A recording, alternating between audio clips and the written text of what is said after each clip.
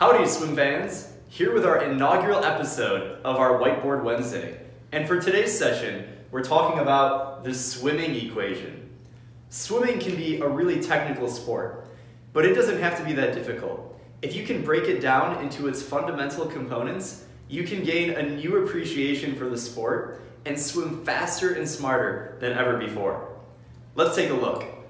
Our ST represents total swimming time. Now this equation represents two components, the underwater and the overwater. Our underwater time represents the time we spend underwater plus the time we spend on the walls, called our turn time. Now we're going to add the underwater component to the overwater component, and our overwater component is a function of our cycle count multiplied by our stroke rate. And our stroke rate is in seconds per stroke.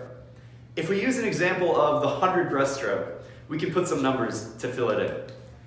Let's say our underwater time in the 100 breaststroke is a function of your pullouts. Let's say we take 4 seconds on the first pullout and 3 seconds on the second pullout. Your total underwater time would be 7 seconds.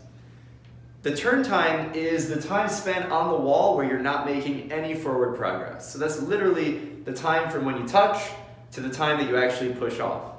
For the sake of simplicity, let's make this half a second. Now our CC represents our cycle count. Let's say in the course of a 100-meter breaststroke, you take 40 strokes. 18 on the way down, 22 on the way back, 40. And let's say our stroke rate is 1.25 seconds per stroke. Now, if we multiply this all out, our underwater time is 7.5 seconds, and our overwater swimming time is 40 multiplied by 1.25, which is 50 seconds. So our total swimming time is 57.5.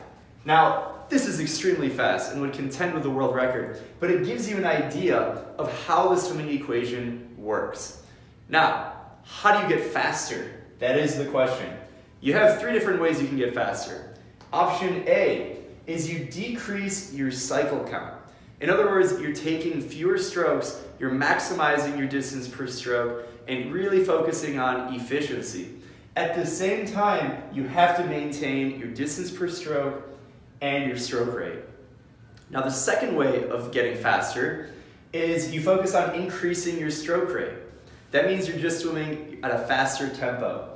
At the same time, you have to maintain distance per stroke. And the third way that you get faster is you do both of these. You decrease your cycle count and you increase your stroke rate. Now this is extremely difficult, and if we were to order these 3 methods of improving your swimming performance and rate them in difficulty, the easiest one to improve is decreasing your cycle count. This is the easiest because it's focusing on improving your efficiency and therefore decreasing the number of strokes that you take. Now the medium difficulty would be increasing your stroke rate because this is a function of power and increasing propulsion, which is much harder to create. And then obviously the most hardest is if you try and do both of these at the same time, which I do not recommend. Now, if we want to think about how we apply this to our training, here's a few training tips. First of all, you need to focus on improving your and getting a maximum distance per stroke, MDPS. It goes back to that the easiest component to improve is your distance per stroke. Now the second training tip is working on your tempo separate from improving your distance per stroke. So if you're doing a set where you're focusing on improving your stroke rate and increasing your tempo, don't necessarily worry about your stroke rate. That'll come later on. If you're working on your stroke rate, don't worry about your tempo as much. Worry about maintaining your tempo as you increase your distance per stroke. And finally, do sets that focus on the swalp. Now swalp is swimming golf, and similar to golf, you want to have a really low number. This is basically a measure of how efficient you are in your swimming. A really simple set that you can do to work on your swalp is a series of 50s where you count how many strokes you take across the entire 50 meters, and then you add that to the time that you go.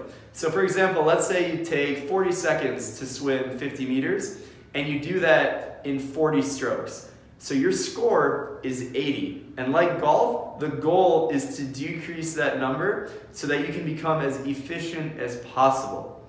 Now swimming, like I said, can be really complicated.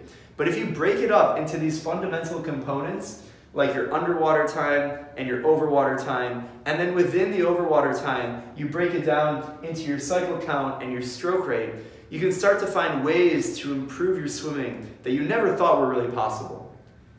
Until next time, we'll catch you on the next Whiteboard Wednesday. Happy swimming!